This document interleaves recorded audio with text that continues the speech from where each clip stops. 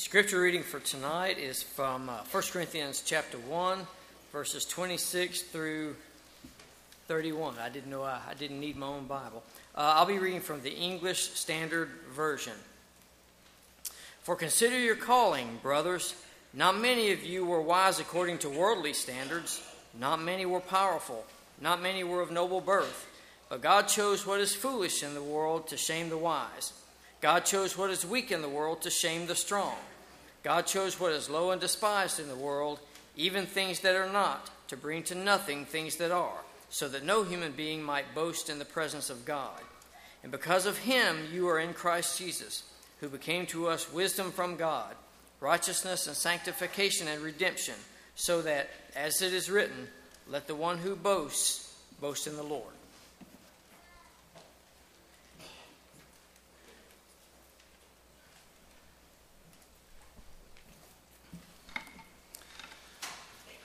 I'd like to begin tonight's lesson by asking you some questions about yourself.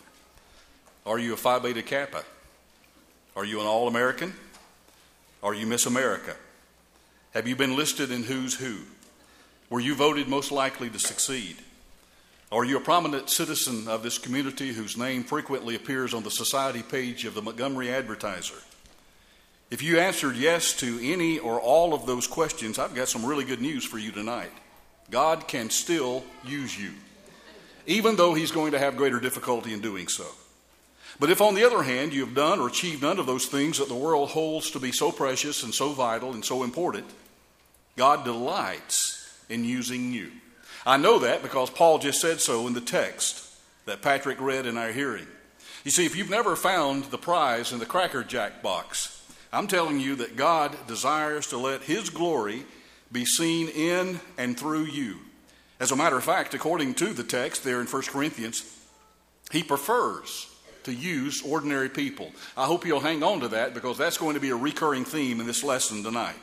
And you'll understand why I say that all of us, when you think seriously about the verses that we've just read, which are crucial to our study of what it means to be a temple of the living God. I mentioned that when I announced the lesson title for tonight. We are the temple of God. He lives in us. We are the temple of the Holy Spirit, Paul said in 1 Corinthians 6, 19 and 20. So before we look at why God has chosen to do things this way, we need to, I think, deal with a very practical matter. Is it humility to say, and I know I've been in discussions along this line with fellow Christians, is it humility to say that you cannot be used of God?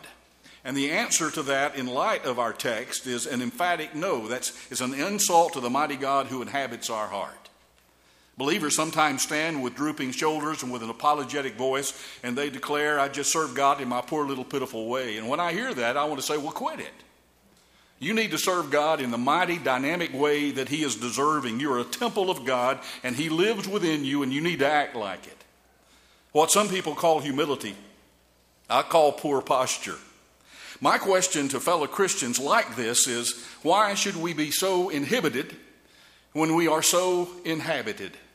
God really has a terrifically wonderful plan. He's in the business of bringing glory to himself, and here's how he does that. He used what the world calls a foolish message. If you back up a few verses and look at 1 Corinthians chapter 1 and verse 18. For the preaching of the cross is to them that perish foolishness. But to us which are saved, it is the power of God. He then chooses what the world considers to be a weak and unworthy messenger, and then he combines the two of those things in the crucible of his mighty power and his wisdom. And he does that in light of verse 29 of our text, so that no man will glory in his presence. And that way, God who lives in the house, watch this carefully, God who lives in the house gets all the glory, and not the house. The house is of little significance, of little consequence, but it's the one who is residing in the house that is seeking and getting the glory. Now, to serve God in this mighty army of the ordinary, if we may call it that, there's some downright embarrassing qualifications we need to talk about. And I'm going to be dealing from the New King James Version, so that's a little bit different than the ESV that Patrick read, but all of these, I think, are easily translatable into one synonym or the other. First, there are what Paul calls in our text the foolish ones. God has chosen the foolish ones of this world in that list. The word foolish that Paul uses actually comes from a Greek word that is spelled M-O-R-O-S, moros. It probably comes as no surprise, even if you're not a Greek student, that that's the word from which we get our word moron. Wow. Paul's really cutting to the heart of the matter right up front. It denotes someone who is dull, someone who is intellectually slow, or maybe even somewhat silly. So if you are not at the top of your class, if you hold no PhD degree, does that mean that you cannot be used in the Lord's service? To the contrary, God is looking for someone just like you. Now remember, relationship is more important than scholarship. We're not denigrating the importance of scholarship, but we are simply setting a priority. Fellowship, relationship is more important even than scholarship. And then next in this list are the weak ones. There are the foolish ones, and then there are the weak ones. And this just means physical weakness. I imagine that encompasses some of this audience tonight. He's even talking about infirmity here. So are you weak and sickly? Is your physical constitution not what it used to be? Do you have to use a walker or a walking stick or maybe even a wheelchair to get around in? Well, congratulations. God can do some mighty things in and through your frail body. I know that because Paul has declared that in this text. As Paul himself said, his strength will be made perfect in your weakness. God can supply everything that is lacking. And you may be thinking about all the things I can't do anymore. And God is thinking about all the things you can do right now. Even with those limitations, God can use you in a powerful way. And then comes the base ones in this list, and that means one who is of lowly birth, one who is without pedigree. Maybe you're not from the aristocracy. Maybe you were not born with a silver spoon in your mouth. You may feel like the fellow that I heard about that was coming out of preaching school who said, I was not born in a humble, primitive log cabin like many of the great men and women of our country, but I want you to know that as soon as our family could afford one, we bought it and moved in. You know, it took a while for them to move up to that primitive, humble log cabin, but they finally got there. And praise God for the fact that He delights to use those who were born on the wrong side of the tracks. And that's really what this text is all about. Don't let what the world may consider your social inferiority keep you from serving God and being used in a mighty way by God. And then according to Paul, God also delights in using the despised ones. That word, as best I could determine, means those that the world writes off as being of no account. It means those who are treated with contempt and scorn. It might even incorporate the pariah of society. Do others look down on you? Have others constantly said to you that you'll never amount to anything? That just means that when God does use you, it's going to be apparent to everyone around that it is God who's doing the work. That God is the one who is doing it, and He'll get the glory. You see, that's a part of the grand design. And last of all, they're the ones who are, I think this is so interesting, at least in the version I'm working with, those who are not. That's an interesting thing to put on the list, isn't it? God can use those who are not. This refers to people who are completely overlooked. They don't even get to be despised. You think about that. They'd have to get a promotion just to make the despised list. That's what Paul is saying. They're not considered good enough to be treated with derision. You would have to notice them before you would ever deride them. And Paul says nobody ever notices this group. They're not listed in who's who. They're not even listed in who's not. Now here's the question for application. By any chance, am I talking about you? Your name is never listed in the church bulletin. When people talk, your name is not discussed, either for good or bad. Do you consider yourself to be a nobody? And let me tell you tonight, as emphatically as I know how, with God, everybody is somebody. He's looking for someone just like you to use in a mighty way in His kingdom and in His service. And we're going to talk about the why behind this in just a moment. But your name may not be mentioned much down here. God wants you to make headlines in heaven. That's what Paul is saying. He's saying He can take all of these people that we just described and these terms that we have just defined and use these people in a mighty and a powerful way. These are the kinds of ordinary people that God just absolutely delights to use. That's the message that Paul is communicating to the Corinthians and now to us. Now, let me make three things perfectly clear regarding God's plan to use people just like you. And all of these three things are integral to this plan of God to use us, to use ordinary people in the army of the extraordinary. First of all, God doesn't say that no one, watch that carefully, if you're looking at the text, he does not say that no one who is mighty or noble is called. We need to make that distinction and that clarification. He just says that not many of this world's elite are going to seek him and seek to serve him. So we have to say that once we have looked at this list of the ordinary, or sometimes even whatever subordinary might be, we have to acknowledge that God can use everybody. I thank God for the wealthy people who are using their financial resources that God has blessed them with. I call that the green thumb ministry in light of the list that Paul gives us in Romans chapter 12, 6 through 8. There's some people who have the green thumb ministry.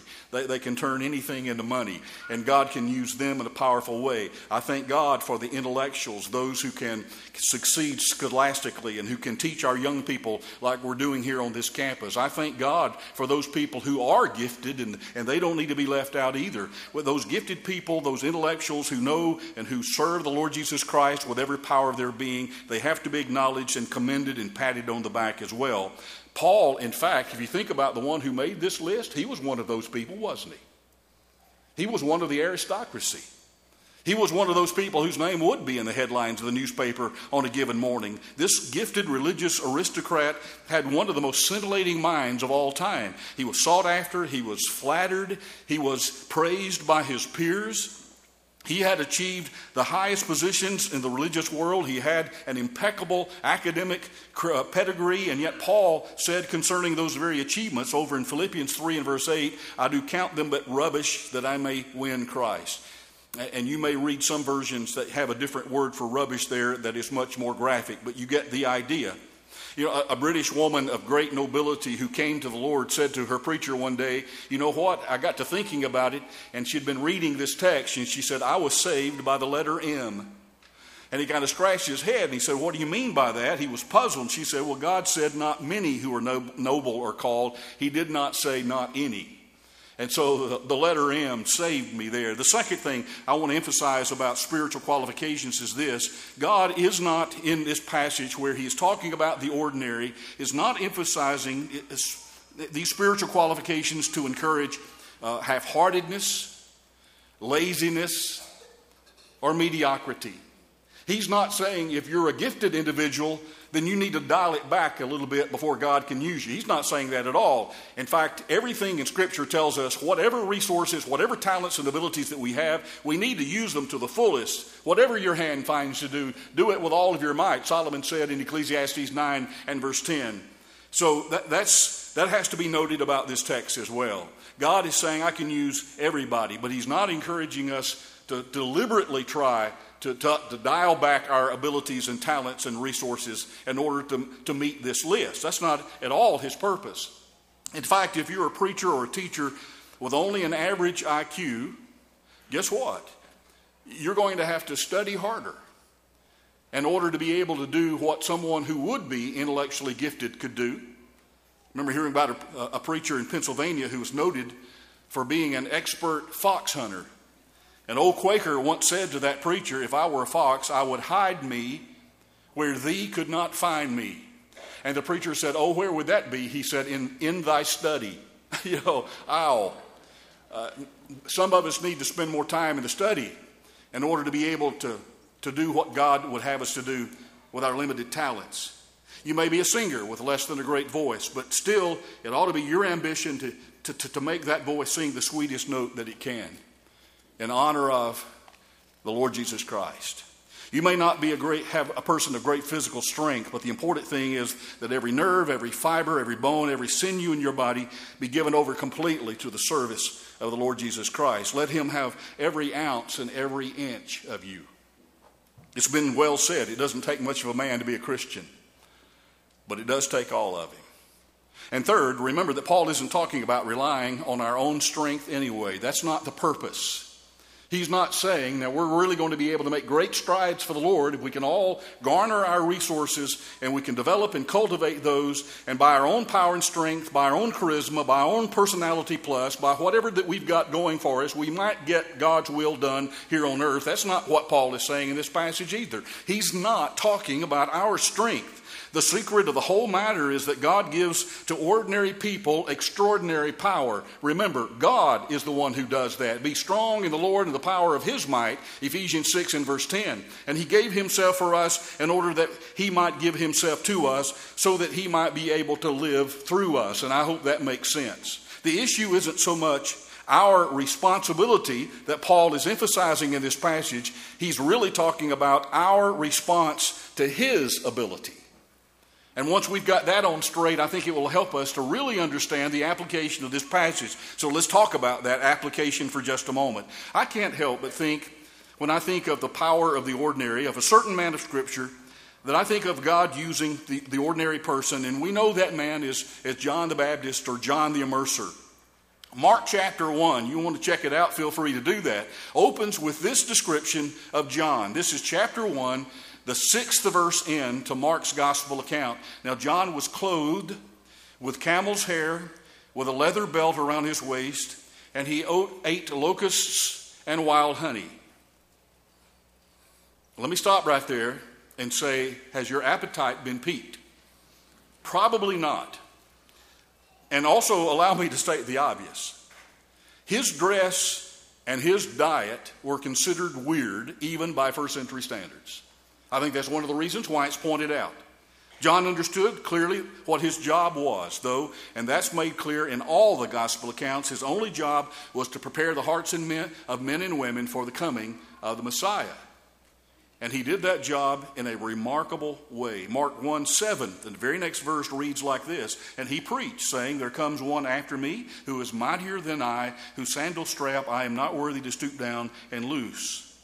There was another occasion when Jesus defended the ministry and the methods of John in a very clear passage of Scripture that I think is very useful in this study. And this is Matthew chapter 11, verses 8 and following. Matthew says this, but what did you go out to see? And this is wonderful. You know this passage. When people went out and heard John and came back going, boy, that guy's weird. Jesus' response was, well, what did you go out to see? What did you think that you were going to see and hear when you went out to hear John preach? So what did you go out to see? A man clothed in soft garments? Indeed, those who wear soft clothing are in kings' houses. Well, that's not where John lived. But what did you go out to see? A prophet? Yes, I say to you, and more than a prophet.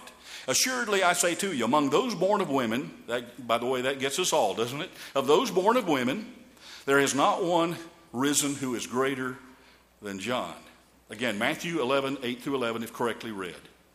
That is the highest commendation and accolade that Jesus could ever pour out on anyone. I remind you, John's ministry and his message worked.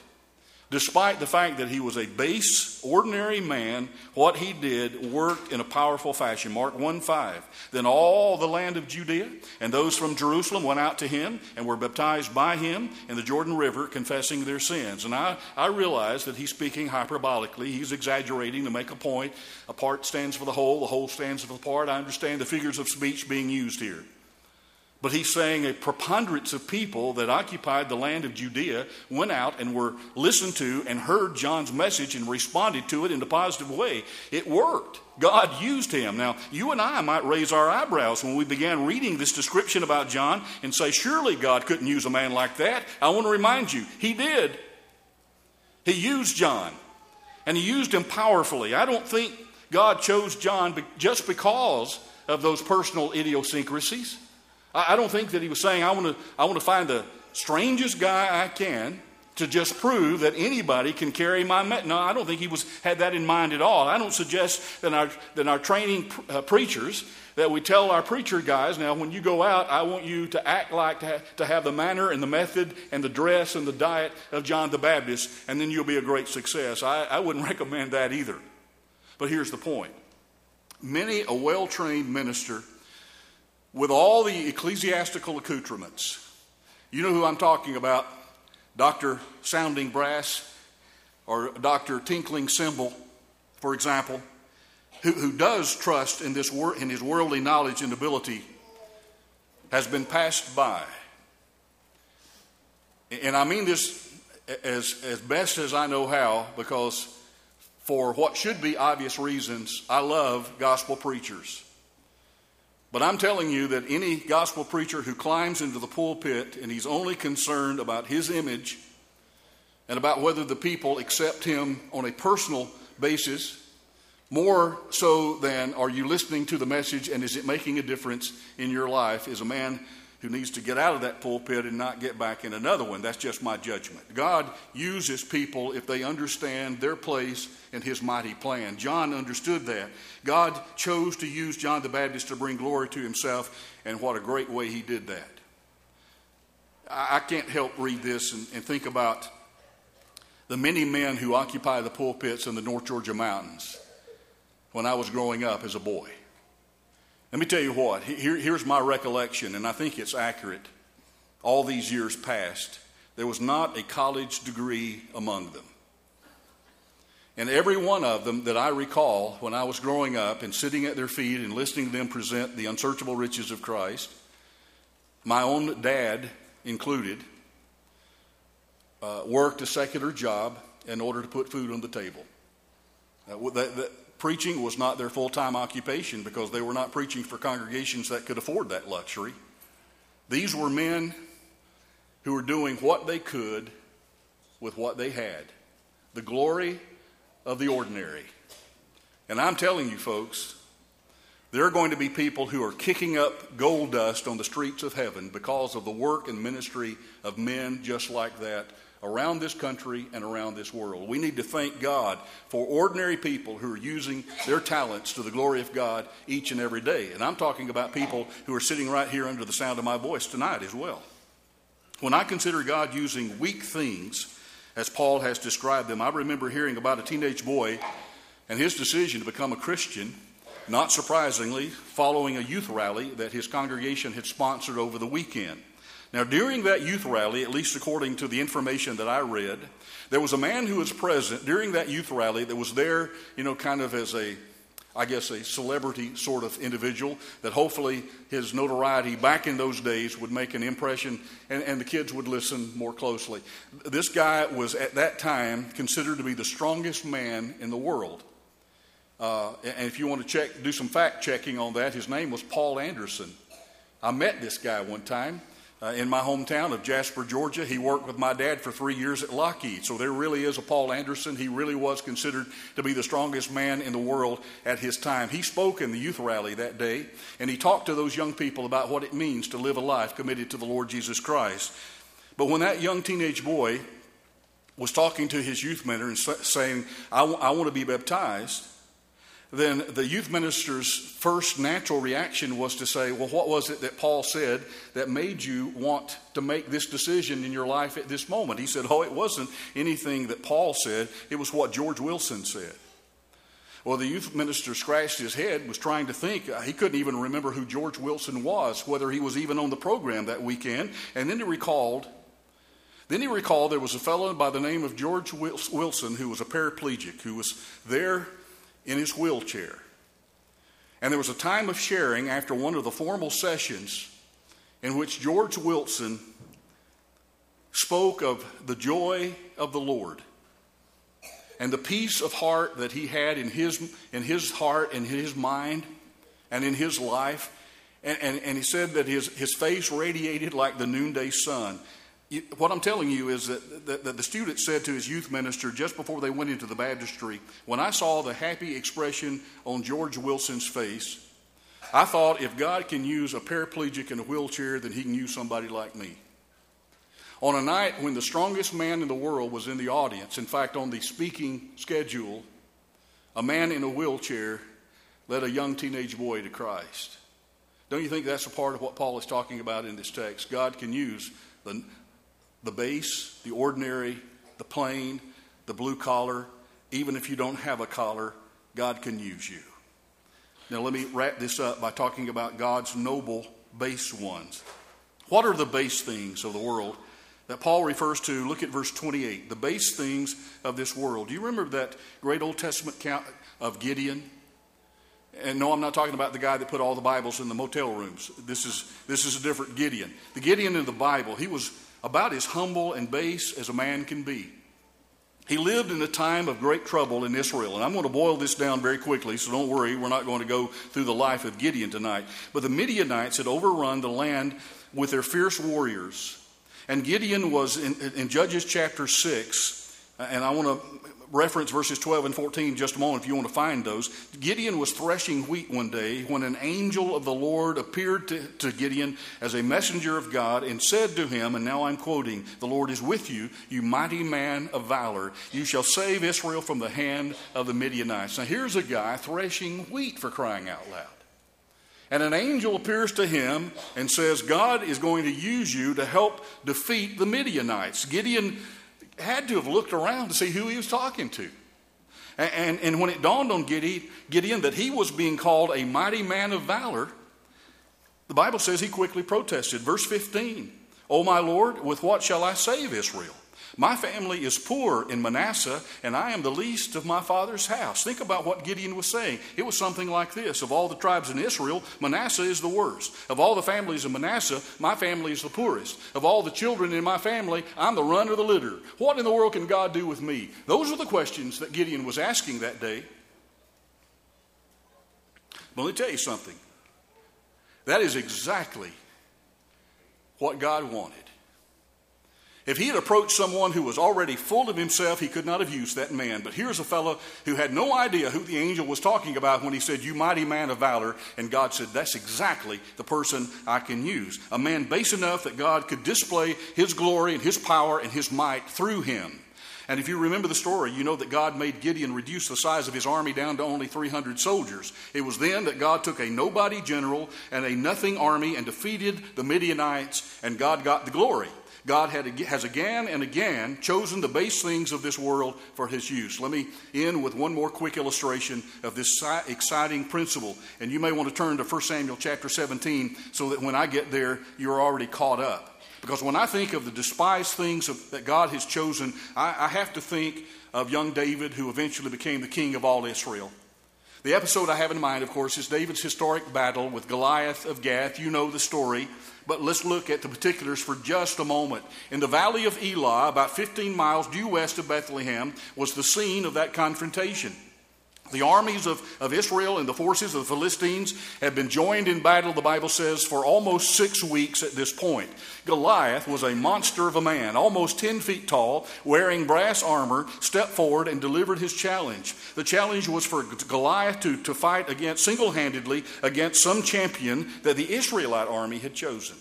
And he said, if he wins, then we'll serve you. And if I win, then you guys will serve us. You will be the conquered army. We'll be the conquering army. And he would raise his ham-like fist to God, blaspheme the God of Israel, and ridicule and taunt God's children. And the Bible said he did that on a daily basis. And David happened to be there one day when that took place.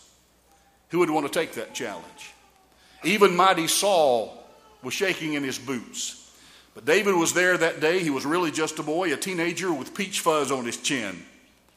But there was something in David that was stirred to a white-hot indignation when he heard the name of his thrice holy God being mocked. And in the face of derision and certain scorn, David went forth to meet Goliath. You know the story. He was armed with just a sling and 5 smooth stones. Now, I point out this Old Testament illustration for one primary purpose in light of our text. There was a fundamental difference between David and everyone else that day that was present on that occasion that needs to be pointed out and emphasized. All the others were mumbling, "Look how much bigger Goliath is than we are." And David was thinking, "Look how much smaller than God Goliath is." Everybody else was thinking, "He's too big to hit." David was thinking, "He's too big to miss." You see, the fundamental difference is here's someone who is willing to be used by God in a powerful and mighty way. Now, it's at that point, look very quickly at the scriptural account. It thrills me every time I read it, and this is, trust me, it's just a brief synopsis of the entire story. I'm starting with chapter 17, 41, in just a few verses. So the Philistine came, began drawing near to David, and the man who bore the shield went before him. So here's a guy who's nearly 10 feet tall. He has someone to carry his shield for him. And when the Philistine looked about and saw David, he disdained him. for he was but a youth, ruddy, and good-looking. And so the Philistine said to David, am I a dog that you come to me with sticks? And the Philistine cursed David by his gods. And the Philistine said to David, come to me, and I will give your flesh to the birds of the air and to the beasts of the field. And then David said to the Philistine, you come to me with a sword and with a spear, with a javelin, but I come to you in the name of the Lord of hosts, the God of the armies of Israel, whom you have defied. This day the Lord will deliver you into my hand. Notice that. Who's going to do this? I'm going to come out and I'm going to whip you. No, this day the Lord will deliver you into my hand, and I will strike you and take your head from you, and this day I will give the carcasses of the camp of the Philistines to the birds of the air and the wild beasts of the earth, that all the earth, here's the whole point, David says, that all the earth may know that there is a God in Israel. Clearly, David was not intimidated by Goliath's threats. He knew in his heart that the battle really did belong to the Lord, as we oftentimes sing. You see, the key to the victory to me is the last part of verse 46, where David declared that the victory would be his, and then he gave the reason, so that God's glory will be made known in all the earth. Do not miss that vital point. What would it have meant? Maybe you've thought about this. What if Israel had had its own giant warrior? And that giant from Israel went out and fought the giant from the Philistine camp, and the giant from Israel had won, or maybe not won, whatever. But let me tell you what that would have meant. Not a thing in the world. It would just have been a fair fight. That's all. One giant fighting another. The best we've got against the best you've got. But instead, when a despised, unknown teenage boy with faith in God wins the kind of victory that we see reflected in these pages, everyone is forced to admit that there is a God in Israel. Are you beginning to see why God enjoys using despised things so that he'll get the glory? Now, in light of all of this, let's, as temples of the living God, make a threefold application in our lives. Number one, there is a rebuke. I'm going back to 1 Corinthians 1, by the way, if you want to turn back there. Verse 29, there is a rebuke to our pride that no flesh should glory in his presence. God will not share his glory with any other. How God hates the sin of spiritual pride. I cannot emphasize that enough. I've observed that God will keep using a person as long as that person keeps giving him the glory. Let me say that again. God will continue to use a person as long as that person is willing to give God the glory. Don't ever be like the woodpecker who was pecking away on a pine tree when suddenly he was stunned by a bolt of lightning that split that pine tree from top to bottom. Hardly able to believe his eyes, the woodpecker backed off, looked at the damage for a few minutes, assuming that he was the one responsible for splitting the pine tree. And then he flew away. And he came back with 9 other woodpeckers, and with a great deal of swagger, he said, there it is, gentlemen, right over there. He thought he had done that. Now watch this now. I hope you take this home with you. When we start to take credit for what God does, God stops doing it. Second, there is a reckoning of our power.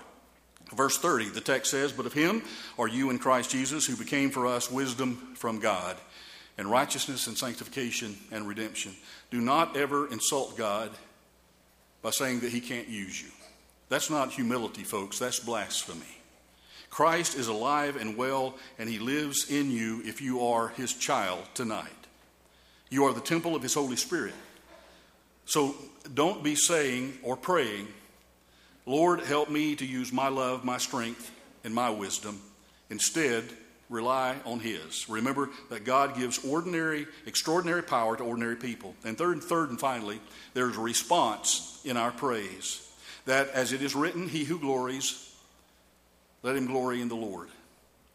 You know how we ought to thank him and how we ought to praise him for what he's done, for what he continues to do, and for what he has promised to do for his people in the future. And what a magnificent plan that is. The great I am, who is big enough to fill his mighty universe, is still small enough to reside within my heart. You are the temple of God. If you're a part of his spiritual family, a part of his mighty army, he dwells in you. And now you need to act like it.